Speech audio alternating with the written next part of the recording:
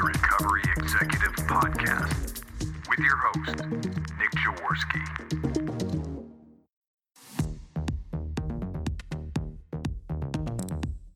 We bring you the business of recovery because those struggling with addiction need you to be here tomorrow as well as today.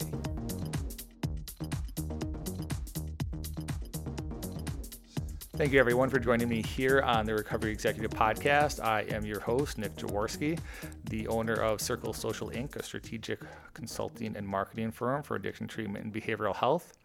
I'm excited to have Joe Pritchard on the show today. He is the CEO of Pinnacle Treatment Centers.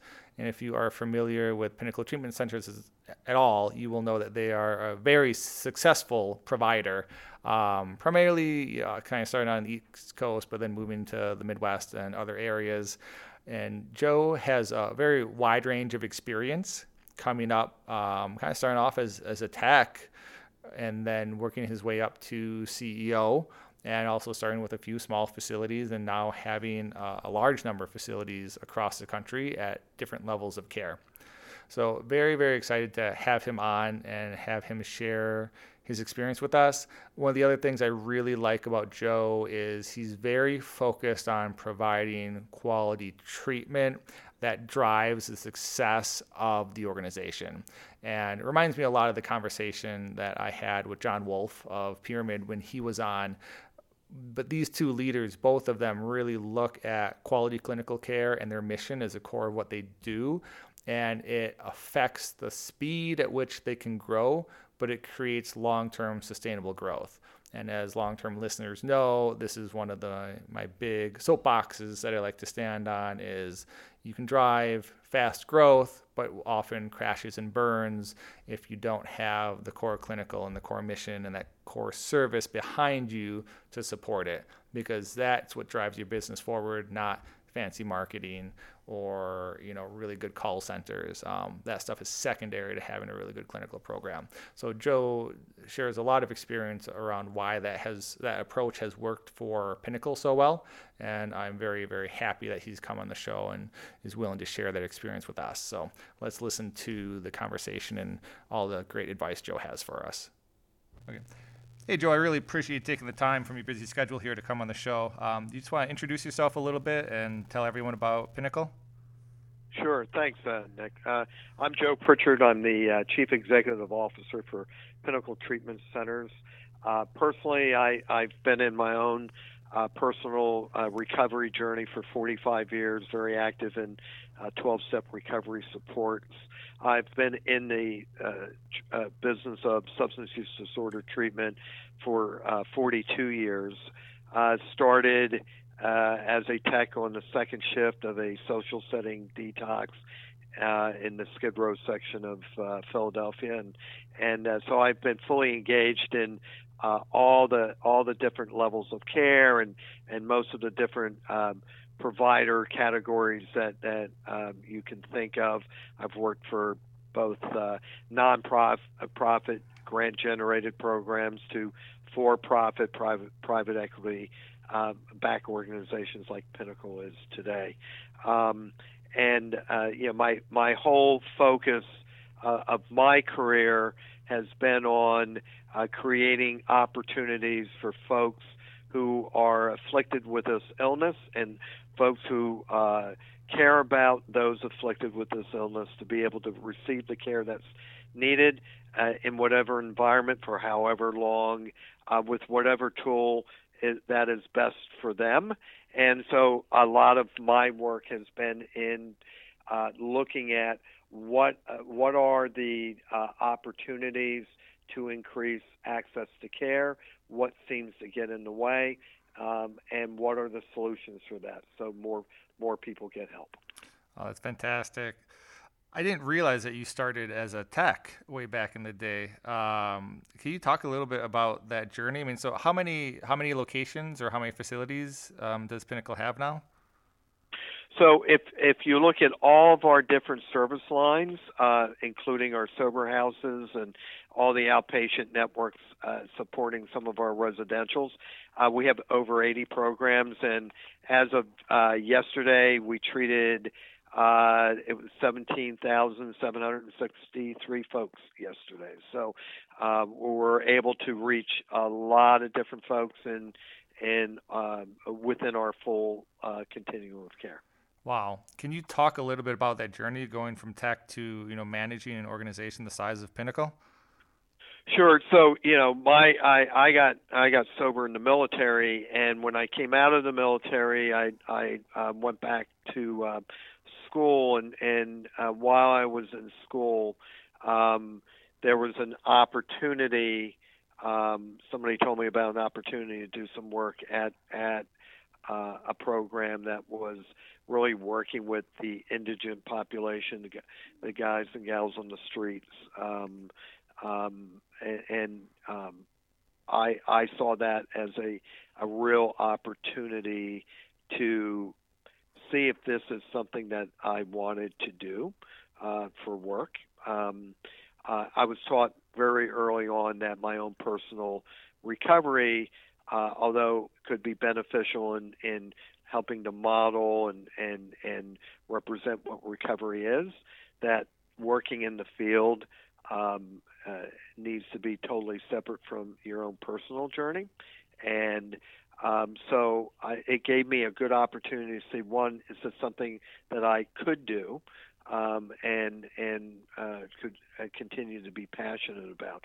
And it was a great learning experience because you were meeting folks really at the lowest point of addiction, where these folks were homeless. They had multiple medical needs. They had no support system in place. They were living literally day to day, sometimes hour by hour. And so a social setting detox does not have all the bells and whistles of a fully really functional licensed program with nurses and therapists and doctors. We brought these folks in, cleaned them up, gave them a meal, tried to keep them stable and stay in the program. If they started to have physical complications, we had to get them down to the hospital. So it was really meeting people where they were at. And that's what drove my passion to the challenges that folks have in getting care is sometimes just too difficult for them even to navigate. And I always get concerned when you hear from individuals or communities that people should know better, or why can't they just stop? Getting sober is a very difficult, hard journey, and takes a full commitment, not just by the individual, but all those around them. And so, those beginning days for me really helped form my passion for removing obstacles. From there, I continued in school. I got a job at first as an intern at a residential program in Philadelphia. So it gave me now I was further into the treatment continuum, where folks were coming in, spending 30 days in care. I then went into an outpatient program where I had my really first paid job as a clinician. I got my certifications and credentials. And a few years into that, I was afforded the opportunity to take on some leadership in one of the programs and in really managing the aftercare services. And that really got my interest in if I want to help create change in how we provide care and develop programs to really be impactful, then I needed to jump in and be one of the decision makers that could do that. So I continued going to school at night and just progressing. I moved into a job again in Northeast Philadelphia, which was a long-term care for addiction. They wanted to move from a therapeutic community, which was more punitive in nature, to a forward-thinking clinical model program, and we were able to convert that and increase services. And it really started to open my eyes up to all the different kinds of treatment modalities, and how I found that although we're all treating the same illness, that there was many silos within our own industry, and there's still some today, and a lot of judgments around what people felt was appropriate treatment and what was not. And a lot of it came from their own personal journeys and not based on evidence. And that really got me to think about the fact that if we're going to be true professionals and be able to provide the very best care, we have to create environments that it deploys all the evidence-supported tools out there, so we meet people where they're at, where they think they should be at, and with the right environment and the right tools. And so my journey progressed through that, and before coming to Pinnacle, I was offered a position with CRC, which is now part of Acadia, and that was on the ground floor when they were just getting into medication-assisted treatment services, and I was hired to really help integrate those services into their company.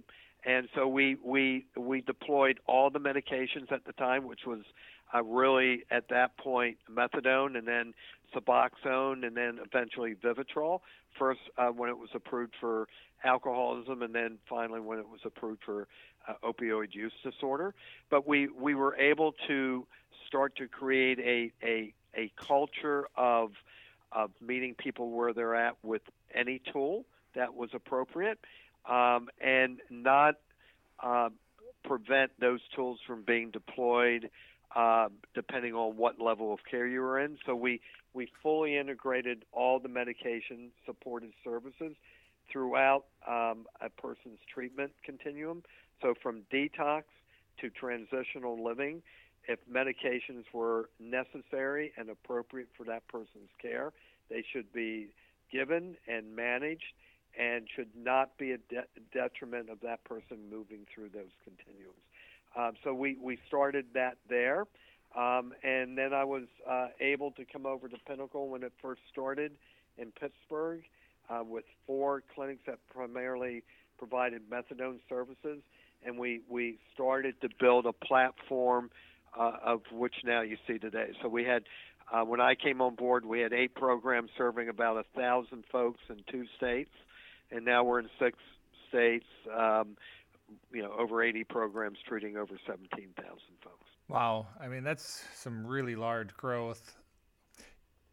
One of the things I wanted to touch on that you've brought up already is you do have a very wide range of services, right? So you have your OBOTs, you have your OTPs, and just so that everyone's on the same page, an OTP is generally an outpatient treatment center that provides primarily methadone, and then an OBOT would be an office-based opioid treatment program that usually provides buprenorphine or naltrexone.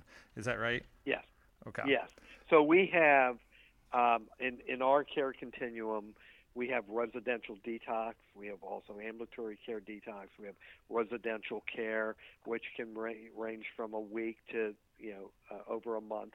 We have our outpatient or ambulatory care services, which include outpatient, intensive outpatient, and partial hospitalization programs. We have our opiate treatment programs, which now deploy all the medications within those settings. And then we have sober housing, which will provide low-intensity overnight housing support while somebody is in an ambulatory care setting. And we have moved now, I believe in generational integration on our hub-and-spoke model. So if you look at Ohio, for example, we're the largest provider in Ohio now. 4 years ago, we had no services there. We came in, we saw a need, we worked with both the legislators, regulators, and payers to create a care continuum that could meet their needs. And so today we have residential programs, We have our opiate treatment programs, our office-based ambulatory care programs, sober houses, and now the next generation of that became when we were asked to come into a county to work within their court system, their adult probation. We put counselors and patient navigators right in the adult probation department. We work with the jail on folks who are needing detox and medication support, how to do that. We're now expanding our services within their network with outpatient and more ambulatory care. And our third generation now is we're getting ready to deploy services within a large health system. So we'll have everything from a unit in a hospital to embedding really a care continuum through their primary care practices and other components of that health system. So our belief is that not only should we provide it under our roof, but we should start embedding services under other stakeholders' roofs. So they're able to deploy those services to people that are presenting, and it's making it less of a challenge for that person or that stakeholder to navigate getting that person into care, because they either have it right there or they have a seamless alignment with us to move that person very smoothly to the appropriate care. That's fantastic. I mean, that's really one of the reasons, there are several, that I wanted to have you on the show, is that you are really working very hard to reduce the barriers to entry, right? Whatever point that people are at, whatever services they need or can afford, you guys have a model out there and a place that they can go, which is fantastic. And on the payer side, Nick, so we take Medicaid. We're an in-network provider with all the major commercial carriers in the states that we're in. So again, we try to remove both the environmental and the cost hurdles that people have to go through. You know, we work with states. We have grant-sponsored programs that help financially, help with the care that people are given. And then we align ourselves with other stakeholders that can provide more of the wraparound workforce development, housing, so other social agencies that can really, provide more care. It's critical for us to be able to, again, remove whatever it is that can get in the way. But the last thing I want to say is not only do we try to meet people where they need to be at, we really try to meet them where they think they need to be at. Because sometimes people don't walk into treatment wanting what you have to offer, knowing or accepting what you believe is the right course of treatment. And our belief is if we let them walk out the door, there's a better chance that they're going to die than come to the realization that we were right about what they need. So we try to meet them not only where we think they should be, but as importantly, where they will accept care at, so we can at least start to engage them. You have all of these different programs, all of these different levels and styles of care. When we go in and consult with programs, often they're trying to expand to the fourth facility, or they're trying to add a detox onto their PHP program, and they're struggling, with that. You have all this complexity built in to Pinnacle. Can you just talk a little bit about how you've managed that effectively? So I think we have learned. Our management team has very deep institutional knowledge. Our folks have all been operators or have worked in different capacities in our field for a very long time. And a lot of us have come out of organizations that have grew, and to the point where, my concern has always been that what we do, everything has to be focused, and we have this buy-in and support from the board level with our equity partner that everything is focused on patient care. If we do patient care right, and we drive those services the way we need to, and we take care of our staff and we engage staff, everything else follows. So our concern is that as we grow, just like other organizations, that span of control starts to get more and wider, And so that attention to detail, a lot of organizations try to do that attention to detail with the same number of people that they had when they were 25 locations and are now 50 locations. We try to drive resources and support, so that attention to detail, that management to ensure that we're in compliance, we're doing what we say we're supposed to do, and we're licensed to do, doesn't lose that focus and attention. So we add the layers of resources in that are necessary to make sure that the folks in the field that get up every morning to provide care to the folks that we take care of have the necessary resources that they need, and that it should not take that manager 14 phone calls and 3 committee meetings to get what they need to treat their patients. So what do we have to do to make sure that at point of contact they can move quickly and stay focused on what they do? So we spend a lot of time doing that. We also have a lot of resources in the field that ensure that what we provide is of the highest quality, and what we do meets all regulatory and payer requirements. Because we don't want to be building a house of cards, and so we do a lot of work to ensure that the infrastructure is in place. The last thing that I'll say is that we have worked very hard to have very well-defined, consistent processes in place.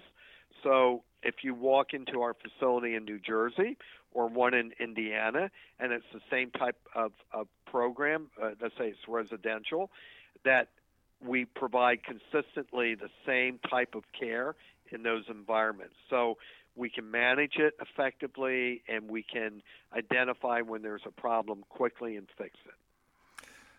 I think that's something that I'd love to kind of dive a little bit deeper into, because it's probably one of the biggest challenges that we have when we're working with various clients, as well as they don't understand the need for building those systems and processes. And maybe you can speak to the fact that you're talking about adding on layers of staff and making sure that you're maintaining the quality of the program as it grows.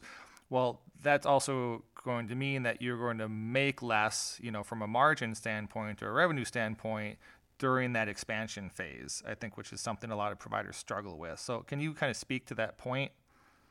Sure. I think you have to, we had to come to a realization that the investments that you make today will reap benefits for years to come, from both a quality and a level, and also financially allow you to be able to be solvent and profitable. So that means, and so I'll speak real quickly about our equity partner, Linden Capital. Linden Capital is out of Chicago. I picked them when we were going through our sales process, and I picked them for 3 reasons. One, they only do healthcare, and they were in our space before in behavioral health years before, so they knew our space. They were the only ones that gave me a value statement, and really what their mission and values were as an organization, which was they wanted to be stewards of the investment. Their goal is to take organizations like ours, put the resources in to make us even a better organization. And they invested, and they tell their investors that for the first 2 years, we will probably invest far more than what the return will be. The margins won't be like they should, what you would normally expect. But their belief is that if we build a solid foundation, it will provide better returns down the road, and more importantly, better quality. We have 2 board initiatives that we report on every month, and that is, are we providing the best in care for our patients, and how's our employee engagement? They truly believe that good patient care comes with good employee engagement. So we have always bought into the fact that you have to invest in your infrastructure to be able to, because quite honestly, Nick, if I do a better job at developing our staff and provide them with the resources, you're going to get better length of stays. You're going to get higher levels of care approvals. patients are going to stay engaged more. All the things that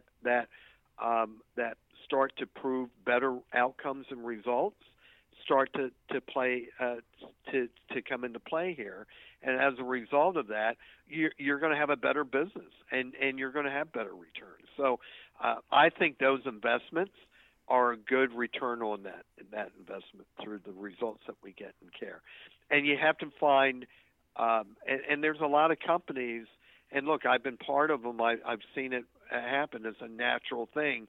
When finances start to get stretched, the things that usually get cut first are the things that will keep you out of trouble and keep you doing the right thing all the time. And so we always keep those things in the forefront because we know how important they are. I love your experience there and all your comments, because it's the same thing that I think often is not quite well understood in the field. I wish it was better, but you are providing clinical care, right? And that is the heart of the organization, and that's the heart of the business success of the organization as well. I've spoken to owners that have made statements such as, well, we're actually a marketing company, right? And we're good at marketing, and then we have this clinical product that we sell, which is the absolute wrong way to look at it, and most of those guys are closed because of it. I mean, you got to understand why why we do what we do. We do what we do because we're trying to help people who are suffering from this illness. And my firm belief is that if you stay true to your mission, everything else will fall into place. Your investors will get a good return. Your communities that you're in will have a good program that they can hang their hat on. The regulators and legislators will have a good partner that can be at the table to help create good rules that make sense, that really do provide care. And again, with all that, ultimately, people are getting well. So I mean, in AA, in one of the traditions is our primary purpose.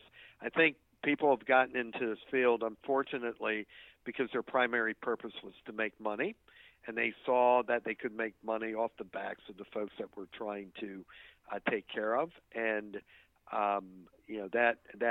that irritates me, and it just rips at my just what I firmly believe in, and knowing my life and my recovery.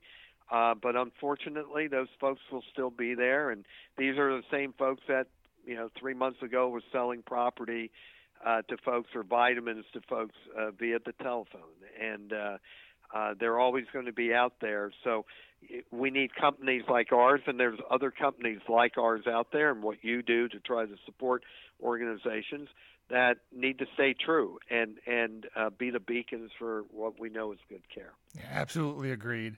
Even when programs are struggling, as a lot of them are these days, I often tell them, you have to double down on your clinical, and they'll often want to cut that part of it. They're like, well, it's expensive. We need to get patients in the door, and then we can build it back up. Well, no, you need to double down on the clinical, build a really strong reputation, and it's going to hurt for a while, right? Just like your growth expansion, when you focus on the quality, it'll hurt your margins. You're not going to make as much, but once that's established and you build that reputation in the right way, it eventually, a year, maybe 2 years down the line, you just have to make sure you run the lean operations to be able to survive through that. You will come out ahead, as clearly, you guys have. Yes. So let's touch on that point a little bit. You've got a strong partnership, and that comes from the quality of care that you're delivering with local communities, with legislators, with payers. Can you just kind of speak to some of those relationships and how they've helped you grow? Sure, absolutely. So I think it's because of how we approach it. So we approach it two ways. One, we never go into a community, a state, or any area thinking we know what they need. We always go in with the belief that we know what we do, and we do enough of it in so many different ways that we're very comfortable in being able to provide a service. But we can't just assume that we also then know what that community needs. So we first start with the question, how can we be of help? Where do you see what is working, what's not working, where are there the gaps, and we do. We can do heat maps to determine populations and what we think are the needs, but we always sit down with that community or that state and saying, here's what we're seeing. Is this true? Do you agree that you need these types of services in these locations? So we do that. We have an open dialogue. We also evaluate what are the regulations that are in place or the bills that are being proposed, and how will they support the initiative to develop and drive better care in more ways, and what could prohibit. And we try to get actively engaged from the beginning in being one of the thought leaders that they can come to and say, what do you think about this rule? We'd like them to be able to say, hey, we're thinking about developing a bill to create rules around this part of care. What do you think about that? What do you think we should do? That tells us that we've made an impact. So we do that. We sit down with payers. We sit down with community leaderships and say, here's what we do and how we do it. How can we work with you? So we do a lot of work before we even enter an area in developing the necessary footings that we need to build a good foundation. When we moved into Ohio, for example, we started with residential care. One of the areas that we knew was a big area of need was because of the opioid epidemic, there was very limited resources to provide care. One of those reasons is because they had a rule on the books for years that said you could only be a nonprofit to own and open an opiate treatment program. Well, as a result of that rule, they had up to 2-year waiting lists in their programs. If you compare Pennsylvania to Ohio at the time, they were both within 1 million lives for population. Pennsylvania had over 80 OTPs. Ohio had 14, one of which was a VA OTP. So it was disproportionately just not where it needed to be compared to other states that had the same population size and all. So we spent a year working with the legislators to have that changed. And at the same time, we worked closely with the nonprofit associations, other stakeholders in the community to say, look, we're only here to help layer on more services, not to replace what you're already doing, just to help. And as a result of that, we were able to then lay out the platform of care that was needed. The other thing that we did, we worked closely with that state and others to help create rules and firewalls so operators that aren't really there for the right reasons, that have had issues in other states, can't just walk across the border and come in. So we created rules like you have to be in good standing with the states that you're in and the payers that you work with for at least 5 years. You can't, because your bad habits will come with you. And so we want to be an active partner with communities and stakeholders and states to also educate them on what is good practice and best practice, and how do you create an environment that supports that and keeps those that aren't doing that out. So that's how we do it. We are consistently in front of. We meet with our payers all the time. We meet with the state regulators all the time and legislators. Another example is, with the Affordable Care Act and the expanded dollars, there's been changes over the last couple of years with the waivers that have to be approved by CMS. Well, a lot of these states just know what they know. And so some of the states with the work requirements and other things didn't even realize that the very people they wanted to treat would be ruled out of Medicaid because they couldn't meet the standard. They're not working, they're not paying a premium, and that maybe there needed to be a mechanism to give them an opportunity to get care, to be waived from those requirements while they're in care, so then they could be able to sustain themselves and be in adherence to what the rules are. So by being at the table, we were able to help architect that kind of language because they didn't even think about that. And they wouldn't think about it because they're not in our business. We've been in front of legislators who wanted to create rules, and quite honestly, they had great intentions, but they would have had bad results with those intentions with the rules. So that's what we do. And half of our growth, Nick, has come from once we're in the state coming to us or other stakeholders saying, can you expand your services? Kentucky, 50%, we're the largest provider in Kentucky. We started with one 16-bed facility. We have 5 residentials, 8 sober houses, 7 ambulatory care and opiate treatment programs. We treat thousands of folks every day. Half of that growth came from both the payer and the state coming to us saying, we have other needs in other parts of the state. Can you help us? I love how you guys have integrated into the community. I mean, it's just so important, and you're partnering with everyone around you. Is that something that you learned to do over time, or by the point you started working with Pinnacle, you kind of already had that approach down? Well, I'd like to say, I was able to have that much forward thinking that we should do this. Some of this came through pain.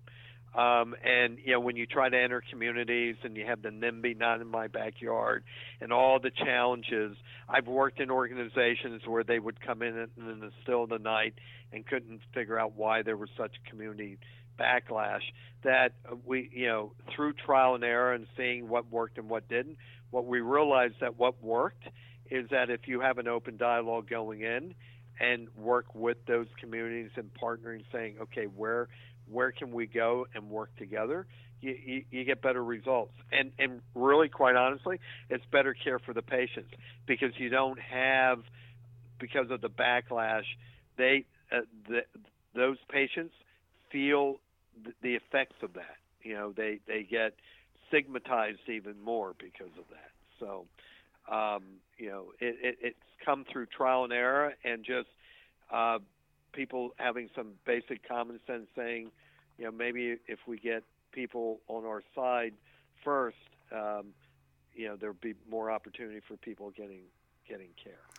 What I'm hearing, I think one of the key skill sets that sounds like you and your team have built is really patience, right? I mean, a lot of people, they want to come in under the cover of night and open up because they want to start driving revenue tomorrow, whereas you guys are taking the time to do the outlays, right, and build it the right way, which means you're going to have to wait for that revenue to start coming in, but it's clearly been a very successful model in the long term. Well, it's a deeper. It ties to a deeper commitment that we're looking at. Again, we have a mission to provide a network of care and opportunities for people to get well. So that means that it has to be built on a real solid foundation that allows you to move through and create those things. So we the patience is because we're this is all we do. This is all our mission is, and as a result, we want to create a treatment legacy that will outlive my time in the business, and it goes on to the next generation and the next. So in order to do that, you got to have a foundation that will sustain that.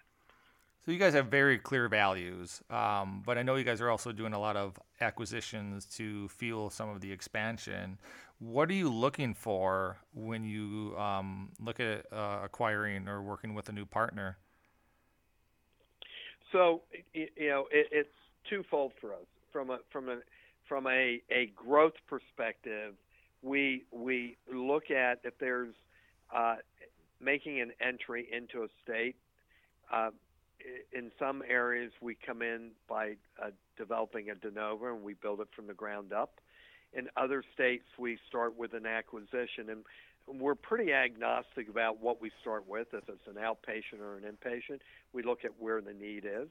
Some states, it just because of some of the regulatory requirements, certificate of need, or just moratoriums, you end up acquiring someone so you can establish a base to build off of to integrate your services. So we look at that.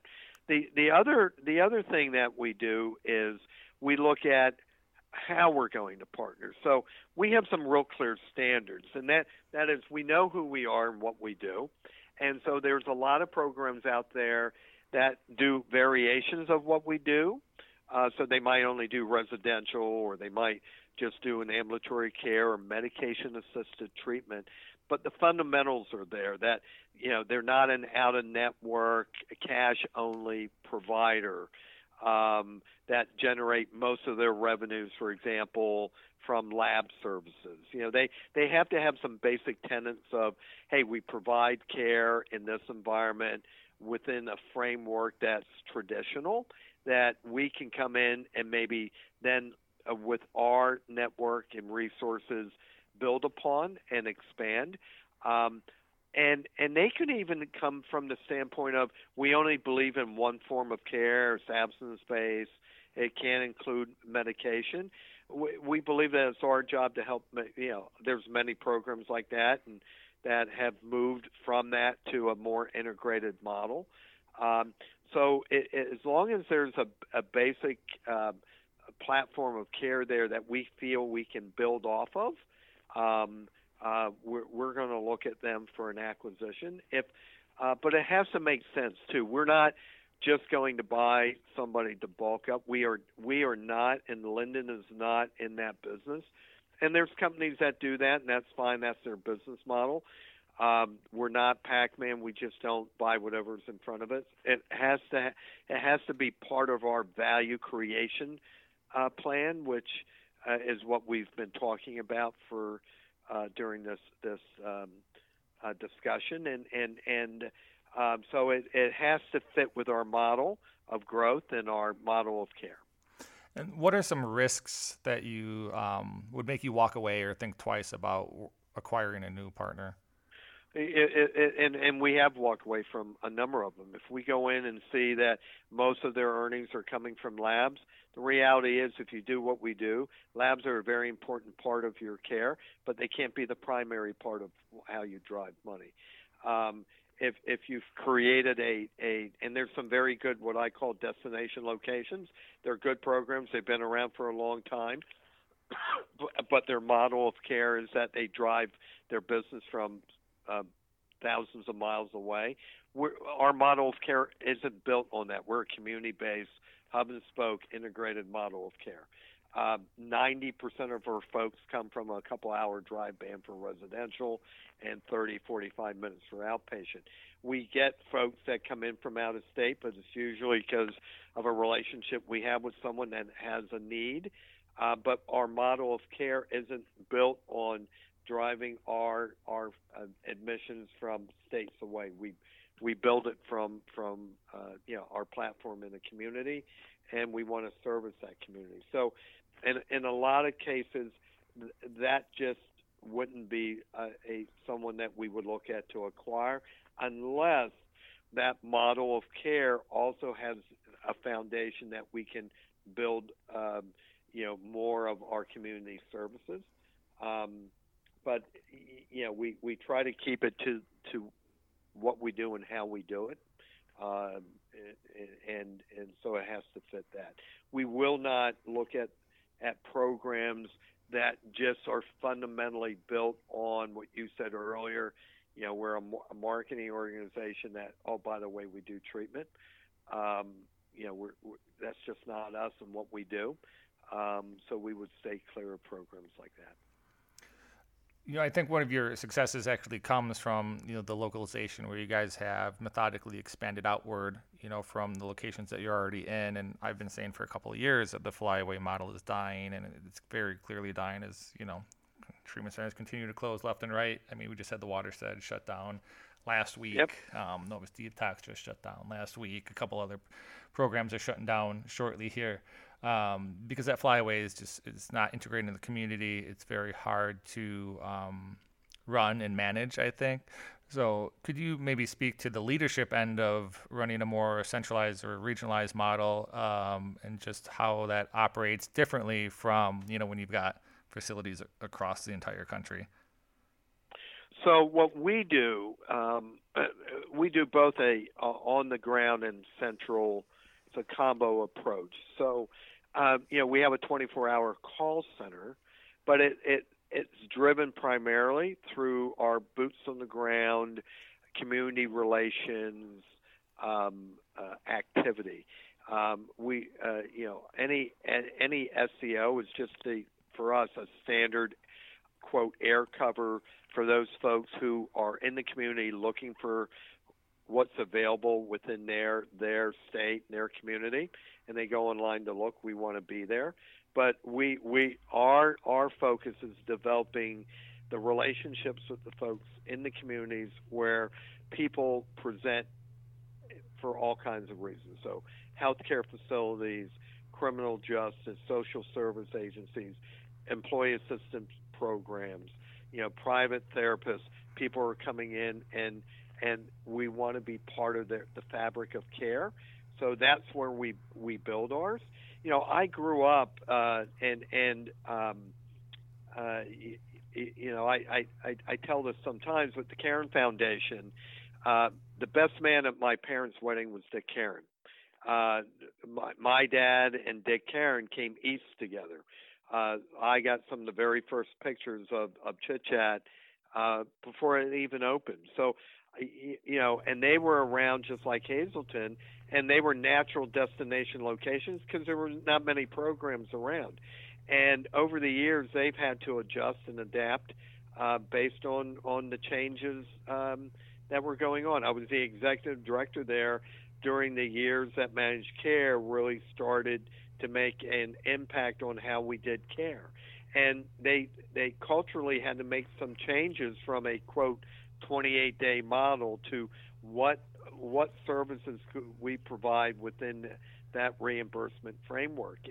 And so they made some decisions later on to really go in a different direction because they were holding firm with what they believed was their model of care, and that's a great thing.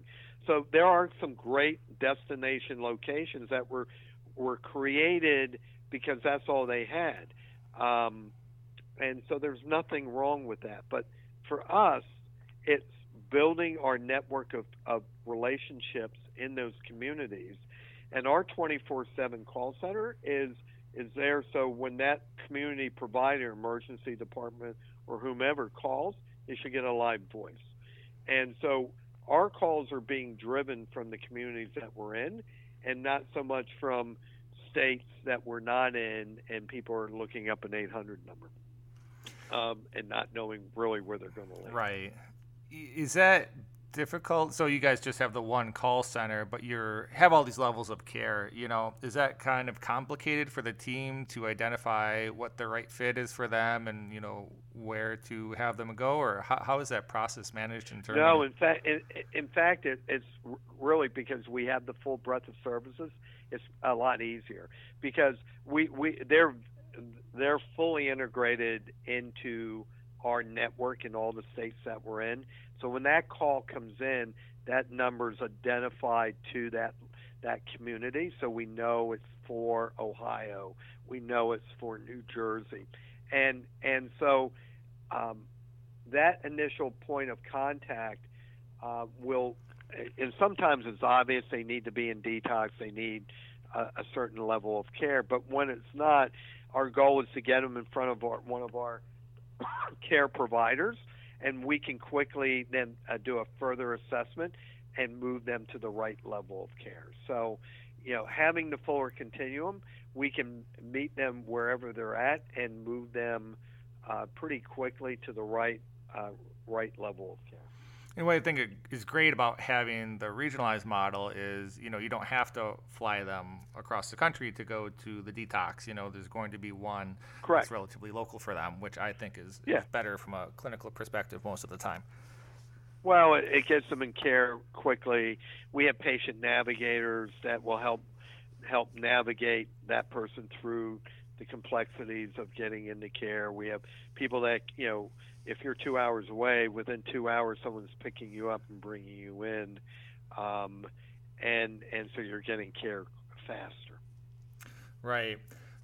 So you talked about this a little bit, but I kind of wanted to go back to you working with Linden Capital, and you sought them out for very particular reasons. Do you have any advice for? Well, first, why don't you tell us a little bit about why did you make the decision to seek outside capital? So when Pinnacle started, they had outside capital. It was with another private equity group in California, and they were a very good group. They allowed the company to build and grow. They did not put handcuffs on what they would allow and not. They understood they did not know how to do what we did, but their capital and their range of investment we outgrew, and so in order for us to expand and really get deeper in our growth initiatives, we needed to go to the next level of investors. And so we went out and had a very active process. Linden was one of those groups. I was able to pick the group that we wanted to acquire us, and for the very reasons I gave you earlier is why I picked them. That does not mean that there weren't other groups that would have done a very good job as our partner, but for us, we just felt that there was that cultural connection and level of experience and knowledge of our industry that gave us comfort. And there's a lot of organizations out there that are seeking outside capital, and there's a lot of outside capital seeking to get into our industry. And I guess for me, it was having a group that first wanted to build our value creation model. What is our mission? How do we stay true to our mission? How do we build a foundation that will support that mission? And what kind of value from both a care as well as a financial perspective would be created? And so Linden was the right group for us, and historically they have been known to be the group to go to help create a deeper value for your organization. So they were right for us. There was other groups that could have done those things, but it was just the right fit for us. And looking back, and it's been 3 years as of this past August. I haven't thought twice about, and if I had to do it all over again, Linden would absolutely be the right partner for us. And they prove it time and time again. I've never had a board call, a board meeting, or any interaction with a board member that didn't focus on, are we doing the very best for our patients, and what environment are we creating for our staff? I've never been asked to cut or sacrifice care to make another dollar. Wow. You have that very long-term view, and obviously Linden has it as well. Given that that's the case, would you ever consider going public at some time in the future? No, I don't think it would be necessary.